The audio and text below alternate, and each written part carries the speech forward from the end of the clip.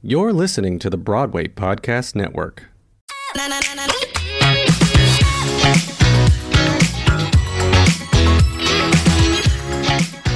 Hi, y'all. It's Amir Yesai with the Take On for the Broadway Podcast Network. I'm here with my friend Eureka O'Hara, honey. If you've been living under a rock, Eureka is from RuPaul's Drag Race, and now we're here on HBO. How are you, friend?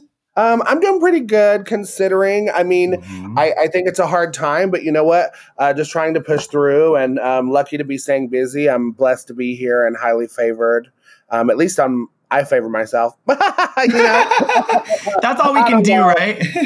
Yeah, girl. I think I'm just trying to survive like everybody and trying to do everything I can right now to be supportive and survive this quarantine still with the pandemic and now the movement that's really strong and powerful too happening.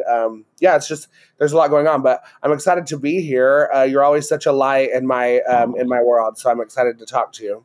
I appreciate that, and I feel just the same way. I think Eureka has such a way of taking up space in such an amazing way. Obviously, both of us are tall, so we take up space naturally, but I think that even with your energy, and one of the biggest questions that I get on the daily because of the Black Lives Matter movement is people asking how to be an ally, how to kind of rise up and be there for people in your life who are people of color. You do such an amazing job, and even there was one bit of "We're Here," I remember someone said, colored, and you very nicely corrected the person and said, no, let's not say that. Like you have a way of using your words and kindness in such an impactful way. So what's your advice to kind of being an ally if people are asking how to do it right now? Honestly, to be honest, it's taken me time to learn how to be a proper ally. I come from a small town in East Tennessee where I was raised to have very narrow-minded thinking. I fought that narrow-minded thinking my whole life, but moving to a bigger city, being exposed to more culture, I didn't realize until then how much that narrow-mindedness rubbed off on me. And that's what we call unintentional racism, right? That's what's called systemic racism.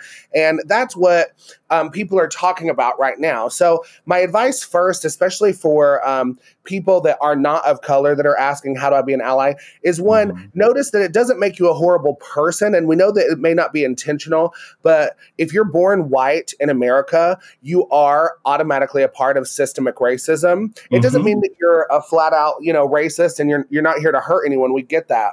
But if you don't recognize that first, then you can't be a true ally. So also, just pay attention to how you talk about things, how you joke, how you refer to people of color. Are there moments where you can be more considerate and maybe give those people higher opportunity, right? I think that's a big thing to think about. But the biggest thing is ask people of color their advice. Don't be afraid to ask people, how can I be a better ally? What can I do? And go to, Bob the Drag Queen and Peppermint did an amazing video recently talking about why you should talk about Black Lives Matter and why you should be saying that versus All Lives Matter, et cetera.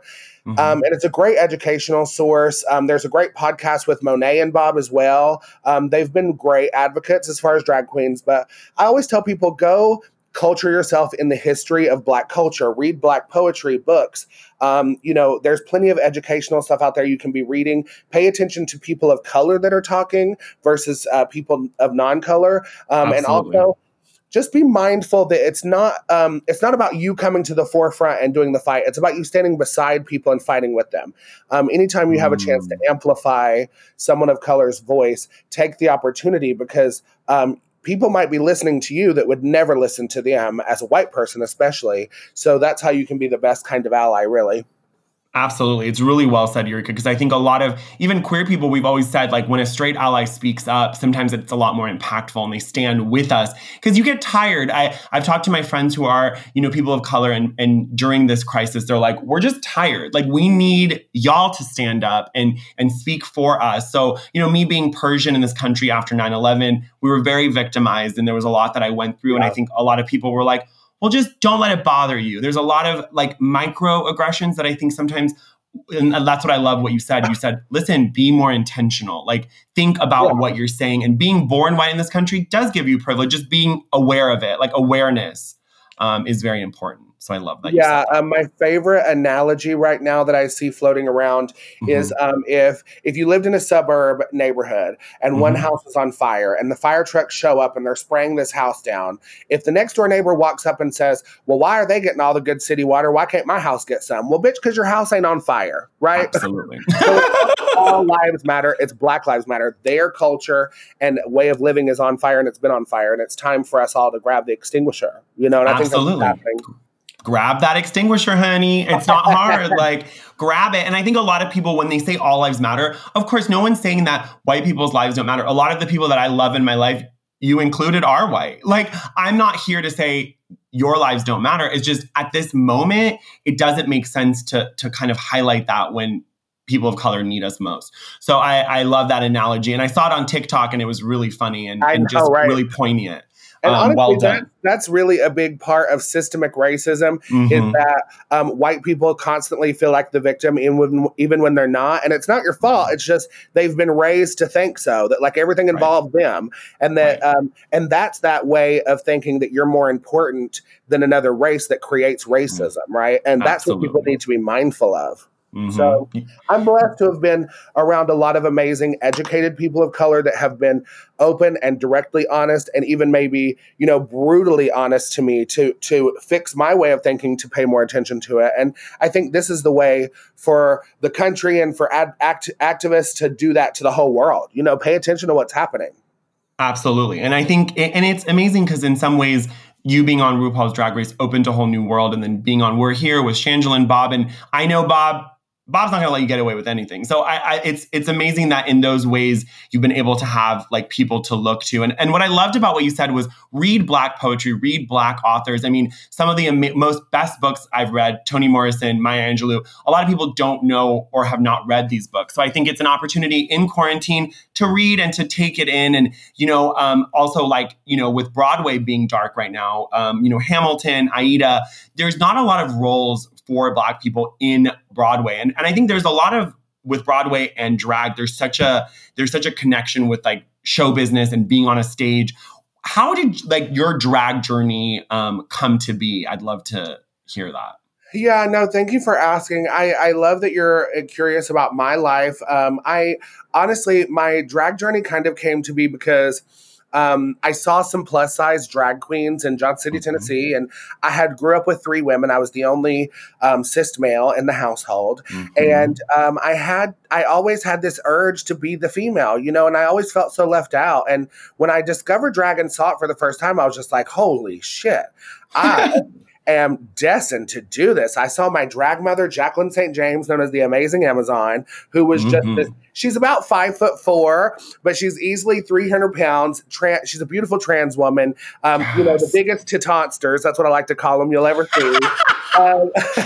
And just danced and whipped her 90s ponytail and had way too much makeup on and was so overly glamorous. And I was like, oh, bitch, I want to do that. So there was just no way that I wasn't going to try it. And I tried it. And girl, I felt a whole nother part of myself that I was always missing. And it was just this fully realized, free, creative version of me. It wasn't necessarily that I wanted to be a woman. It was more of I needed a creative outlet where I could express my femininity in a world that was forcing me into a masculine role that I didn't belong in, and it was just finally a way for me to feel free of just who I was in general and, progress that through art and get some attention while doing it and a little love too. So it was just like, a really good therapeutic thing for me being, an insecure, bigger person in a small town that had way too much personality and was constantly persecuted for it. Well, in drag, I was finally celebrated for it, Wow. And it's so impactful. Like there's a lot of things that people will say. And even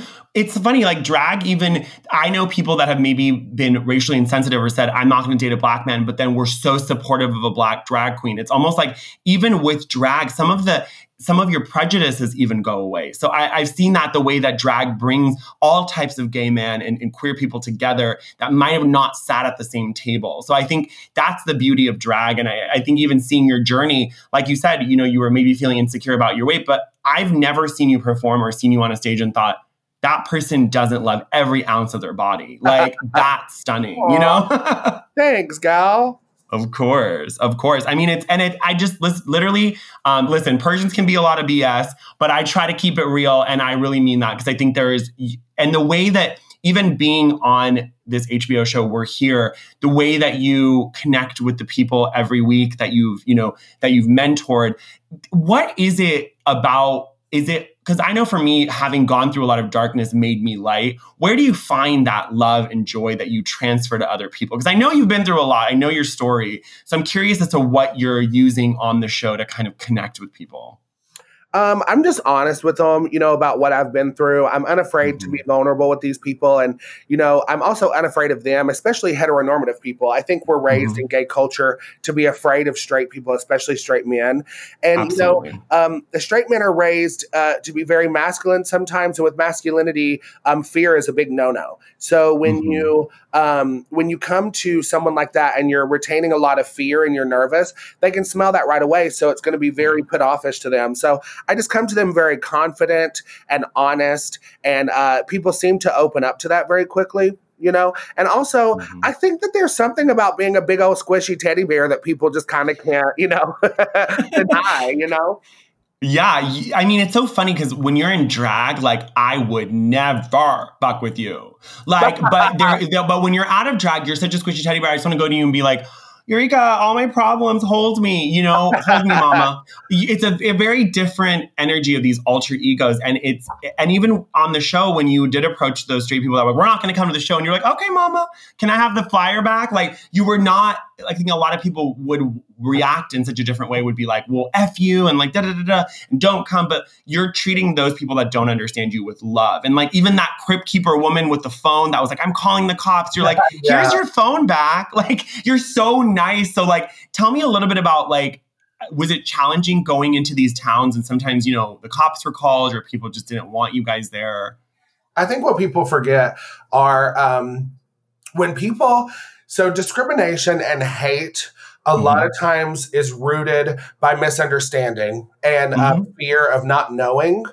So they have these ideas and they hear these stories and they've created an idea of who or what you are.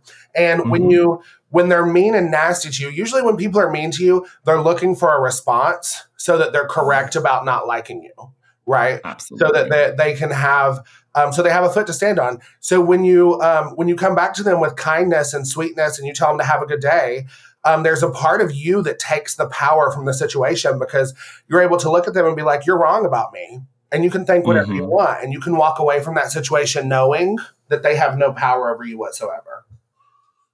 Amen. I think it's turning hate. Like I realized when Trump got elected, a lot of people were going on Facebook and unfollowing and sending hateful messages to anyone that voted for Trump. But you're just doing exactly what they are doing. So you're I think that the people that voted for him was ridiculously stupid, and I'm still mad at you. No, I'm just kidding. I'm not really kidding. A part of that's actually very true. But well, no, I listen. I don't like Trump. Let's make that very clear. I'm not here for him. But I'm saying I think a lot of times we're realizing that, especially being Middle Eastern, if we were, pulled out of line and treated, differently at an airport, if we got angry, then we'd be the scary, angry Middle Eastern man, right? So I love that you mentioned that. You'd be arrested or hurt or, defense mechanism to throw the kindness on in a way, if you think about it. Absolutely. Absolutely. So I think it's a really great point that you're mentioning, because it's a lot of time the knee-jerk reaction is to be like, well, fuck you, then don't come to the show. But you're being very kind. And who knows, maybe they might not come to the show, but maybe they're like, well, gay people aren't that scary. Like, this drag queen's not scary. Look at Eureka. So nice. So it's like you can change people's perspectives, which I love. Yeah. Yeah. That's all we can do, right? I want to ask you about just the way that you are opening up about your own mental health struggles. And obviously you lost your mom earlier in the season and you still continued and you did that, the story of the mom that wasn't accepting of the daughter. And there were so many raw emotions. And there was a part where the mom kind of walked away and, you went after the mom and it was such an emotional scene. I'm just curious, like, how long did that take to film? Because it seemed like so many raw emotions. Yeah. I mean, honestly, that was the first day I met her. Wow. She was, get out of here. Wow. She was ready to really but she had also been talking to producers about kind of what was going on before I had shown up. So I think she was already a little emotional by the time I got there. Right. And I think that me opening up about my mom and things like that made her feel like she could, I think it made her afraid a little more in a different way, because she's like, you know, when you're faced with like someone else's issue and like me losing my mom and things like that, it probably made her think of her mortality, sorry, her mortality, and you know, not wanting to like not rekindle with her daughter before maybe she was gone, things like that. Absolutely. That makes a lot of sense. I mean, it like, I'm sure it kicked up a lot of dust in that way. I wanted to pivot a little bit back to drag, because I wanted to ask you, is there like, because we see these contestants, the people that you're mentoring, they immediately get these alter egos. I want to know about the first time you put on drag. Like, did you play around with this alter ego, or did you wear the drag and then you just become this one character? You know what? I mean, you kind of just turn into somebody else. The first time you're in drag, it doesn't matter. It's just like, have you ever done drag? I haven't. I really want to. I would love you to help me get in drag one day. Oh, work. Well, maybe we should. I mean, honestly, it's just when you first feel that fantasy and you go out and people just automatically treat you differently when you're in drag, and you get told how pretty you are, and you know, you've got your little heels on, and you know, it's a whole nother energy, and you turn into this like fun, you know, flirtatious, sexy, you know, you feel all these feelings that people put with being a female, you know, and people obviously glamorize female lifestyles and femininity, which, you know, isn't appropriate, but because we have been trained to glamorize it, it's, you know, it just makes you feel frilly and pretty and safe, right? Right. Absolutely. Because I have had moments where I've worn a wig or makeup and a dress and I got into an Uber and the driver was like, you don't look like your photo. And I felt there's been moments where I have played with my femininity and kind of felt unsafe. But there's something about drag that brings in the masculine. So you're wearing this bodysuit. Like I want to wear that rainbow bodysuit where it's like, nobody can fuck with me. Where I feel like sometimes when you're wearing a dress and a wig, you're not in full drag. Like there's a little bit less safe. Well, you're also playing in an arm of androgyny, and there's something about having the makeup and stuff on that gives you like this creative mask too. You know, when you just have a dress and a wig on, then you know you might still feel like Amiri with a dress and a wig on. You know, and instead you just feel like a boy in a dress, literally, not like a drag queen. Exactly. You know, exactly. I need that queen element. Right? She's like, that's what I need. Well, it's all a state of mind, sister. Yes, it is. It's such a state of mind. I just wanted to play a quick game with you before I let you go. I know it's like, you know, being in quarantine, like how have you, I'm curious as to what you think about these like Zoom drag shows. Have you been getting creatively involved there? You know, I've gotten in creative in a few at first, and I've done some events for Pride already, and I've got a few planned this month. It's not my favorite thing to do. I'm a big drag queen. I have a small apartment in West Hollywood that is overtaken by Eureka already. So it's like, you know, it's like, I really connect more on stage. You know, my drag persona is really about the presence of it. So it's a little different, but you know, at the end of the day, when you're like, you know, a big, huge part of your like therapeutic process is performing, you really don't have a choice, but you know, figure it out. Absolutely. And I understand that. It's like that live audience. I'm a stand-up comedian, so I love a stand-up. I like a live audience when I do stand-up, because when I've done these Zoom shows, you're like, is it funny? Like, is anyone laughing? I hope people are over there laughing. I don't know. And they're like muting themselves. And I'm like, are you laughing or crying? What's happening? So I definitely relate to what you're feeling. Okay, so I wanted to play a fun little game with you. So when it comes to like going on a deserted island, if you could pick one of the judges from We're Here and one of the contestants to take with you, who are you taking? Contestants from We're Here? Or yes, one of the daughters. And where am I going? One of the daughters. You're going on a deserted island. So maybe like, let's say a week. You don't have to go forever. Let's say a week. I think I would probably take Clifton, my child from Twin Falls, because he's just such a good time. He was so fun. Yeah. And you know what? Maybe, you know, there might be a little love kindling there if he gets too desperate. Yes, honey. I would love to watch. Right. Yes. Love that. And then, what about one of the judges, like either Bob or Shangela, or you can take both, I guess. It can be fun. If I was going to take someone on a desert island, I would probably take Bob, just because she's so fucking smart. She would figure out everything. She'd be like, girl, we got water. This is how we're going to eat. We're going to build a bungalow. She'd be the one that's like, we're going to figure this shit out, girl. She'd probably figure out how to get us home. That's what we need. Yeah, Bob is so smart. Amazing. I love that. I also wanted to ask you quickly about quarantine haircuts. What are your thoughts about these haircuts? People dyeing their own hair? Girl, sorry. Bless your heart. You know what? I just say get creative, girl. At the end of the day, it's like, you got to find, it's kind of like when you get dressed anyway and put on makeup anyway that day just to feel better. It's like, girl, do whatever it takes to make you feel better that day and get creative. And I actually just got my hair dyed today, but I went to a barber because they're finally open here in West Hollywood, and I got it dyed purple. And I've never dyed my hair any kind of color. So I have purple hair right now in honor of my mom. Her favorite color was purple. And I'm just like living my whole fantasy. I came home and like put an eyebrow on and a little mug, like a little like day mug, and like filling my fantasy for myself. I was hoping this was a Zoom call. Oh, yes, honey. You have got to send me a selfie. I need to see. I'm sure you look fabulous. Work. I love it. I love purple, and I'm sure it looks fabulous on you. Just to wrap up, I just wanted to say, like, quarantine is hard. And then, with the movement, there's a lot of like negative news we're getting, and there's a lot of stuff coming at us. For people who are feeling stuck or kind of lost, or possibly like feeling like they can't come out of the closet during Pride, what is your advice to people who are feeling a bit stuck? My advice is, luckily with online resources, there's a lot of places to communicate with your tribe and people. Look up some groups and resources to reach out to people. If you do have people in your life to trust, be FaceTiming them. Take the time to connect with people that you normally don't get a chance to. And, honestly, it's hard to tell people like how to come out because it's really a personal journey, and I don't know your situation. Everyone has a different story and different people they're trying to make it come out to. But I think it really comes down to fear. Try to find a fearless way to be yourself freely. And you might be trapped in a home where it's people that you don't trust enough to come out. So, you know what? If that's your choice, then just at least own the fact that that's your choice, right?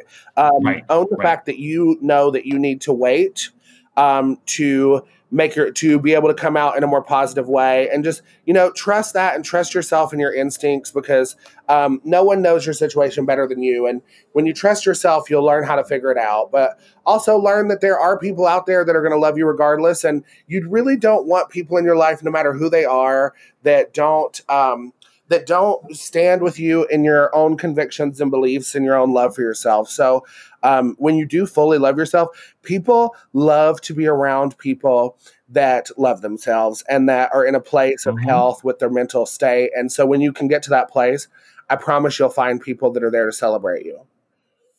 Amen. I think mental health is so important for, both of us have been on journeys, and I think to feel comfortable in your own skin is the way to find a new tribe and a family. So I really hear that and appreciate it. For anyone who isn't watching, we're here. It's on HBO. The first season is available to binge, and I hope we get a second season. If you make sure you have Kleenex next to you, because you're going to be weeping. Well, I definitely cried a lot. That we just got approved for our second season.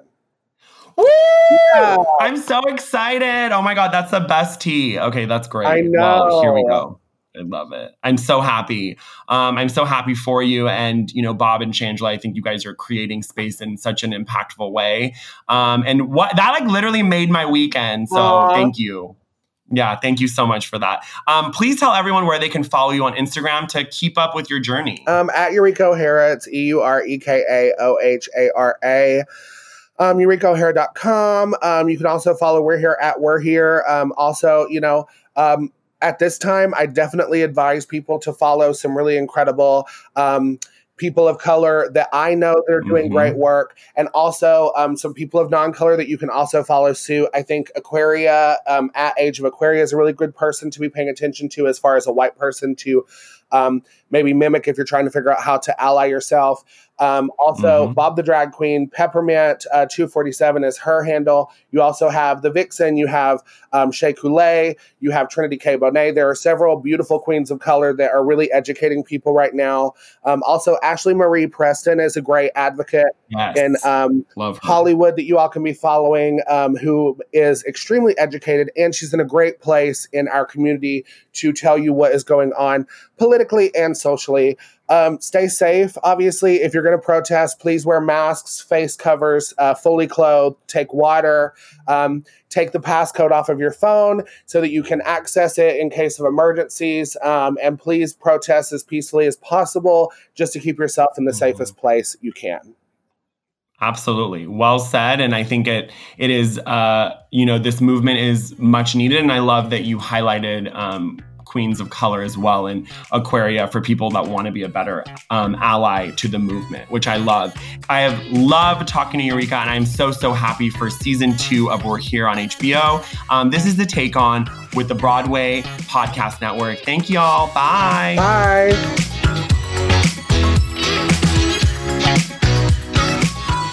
Thanks for listening to this episode of The Take On. The Take On is produced by Dori Berenstein and Alan Seals, edited by Kyle Moore, and is a proud member of the Broadway Podcast Network. You can find out more about me and The Take On at bpn.fm/The Take On, and of course on my Instagram at Amir Yas Official. Yes, honey, we're official. Make sure to subscribe and rate The Take On wherever you stream your podcast, and keep tuning in for more amazing guests.